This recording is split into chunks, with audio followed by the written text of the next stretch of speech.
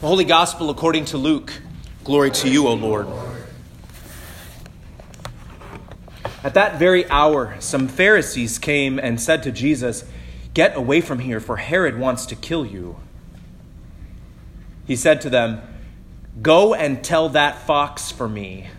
Listen, I am casting out demons and performing cures today and tomorrow, and on the third day I finish my work. Yet today, tomorrow, and the next day I must be on my way, because it is impossible for a prophet to be killed outside of Jerusalem. Jerusalem, Jerusalem, the city that kills the prophets and stones those who are sent to it. How often have I desired to gather your children together as a hen gathers her brood under her wings, and you were not willing. See, your house is left to you.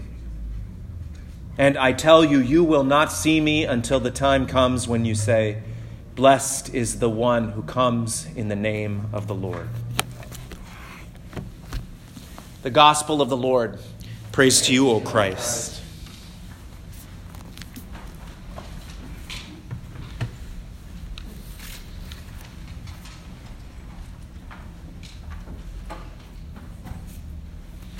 There's a danger in interpreting every story about Jesus as an invitation to emulate him.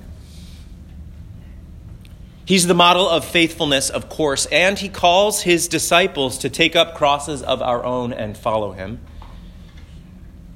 But too often the church has hoisted impossible crosses onto people who already know what it means to be persecuted, humiliated, abused, and cast out.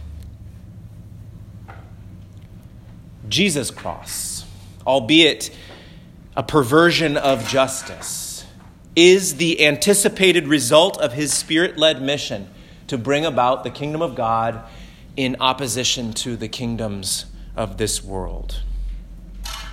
He's not politically naive, so he knows the likely outcome of his ministry to give life, especially to the poor and dispossessed, will be to lose his own. Vested interests will not cede power willingly, but will lash out at any challenge to the status quo. That goes for Herod, the fox, as well as the Roman emperor, to whom Herod owes his allegiance, and under whose oppressive authority Jerusalem ultimately rests.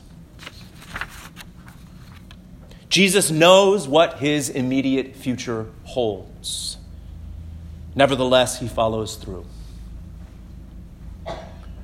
That doesn't mean he has to be happy about it. In response to the word of warning he receives from some Pharisees, he cries, "Jerusalem, Jerusalem, the city that kills the prophets and stones those who are sent to it."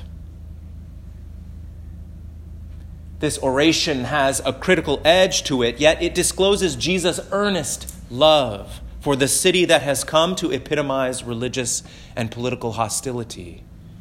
Jerusalem, Jerusalem, how often have I desired to gather your children together as a hen gathers her brood under her wings, and you were not willing.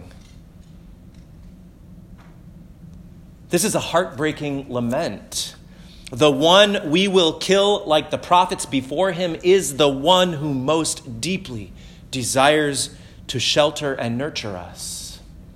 Jesus loves the world so completely and is so zealously devoted to our redemption that no danger is too great an obstacle to the fulfillment of his purpose, not even our rejection.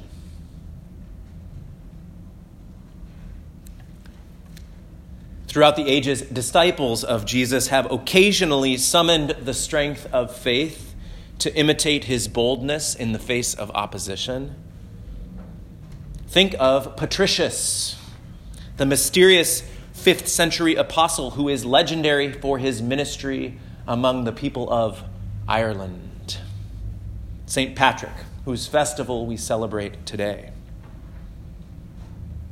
Patrick was not especially faithful in his youth, despite being the grandson of a priest and the son of a deacon. According to his autobiographical accounts, he was captured by pirates at age 16 and taken from his home in Britain to Ireland as a slave. While in captivity, he worked as a shepherd, and as a result of a sort of spiritual awakening, he converted to Christianity. 6 years after his capture, he escaped and returned to Britain, but a vision called him back to Ireland as a missionary, where he established a number of communities of faith, served as bishop, and ultimately became the island's primary patron saint. Imagine the courage and trust it must have taken to return to the place of his enslavement. As a foreigner, and on account of his refusal to accept gift from kings, Patrick found himself outside any system of kinship or affinity. And he was, therefore, without legal protection and subject to beatings, robbery, and imprisonment, even the threat of execution.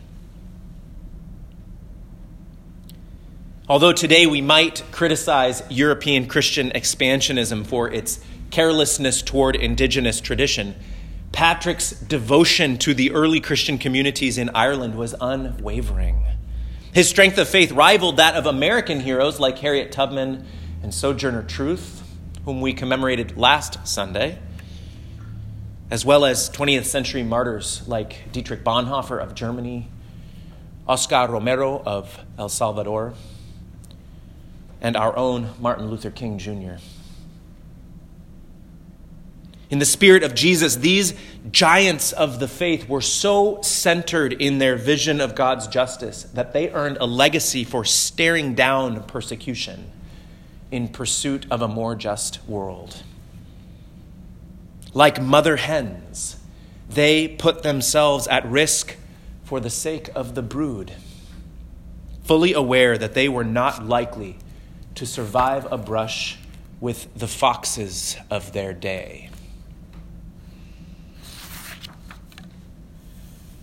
Countless faithful people, named and unnamed, have found it in themselves to walk in the way of the mother hen, the Messiah of the cross. But faithful people have also been subjected to crosses not of their choosing, affliction and violence on account of religion, race, gender, orientation, or other categories of identity. Their involuntary crosses may prevent them from taking further risks for the sake of the faith. The good news is that Jesus will not be deterred from gathering us all into God's mothering mercy. Nothing will stop him from fulfilling his dream for our life together. Regardless of the hardships we endure, regardless of our fears and failures, we are his. Some of us at some point may discover the faith and fortitude necessary to freely confront the kind of danger he did. But we can all huddle under his wings until God finally redeems us from our crosses, both the ones we've chosen and the ones we haven't.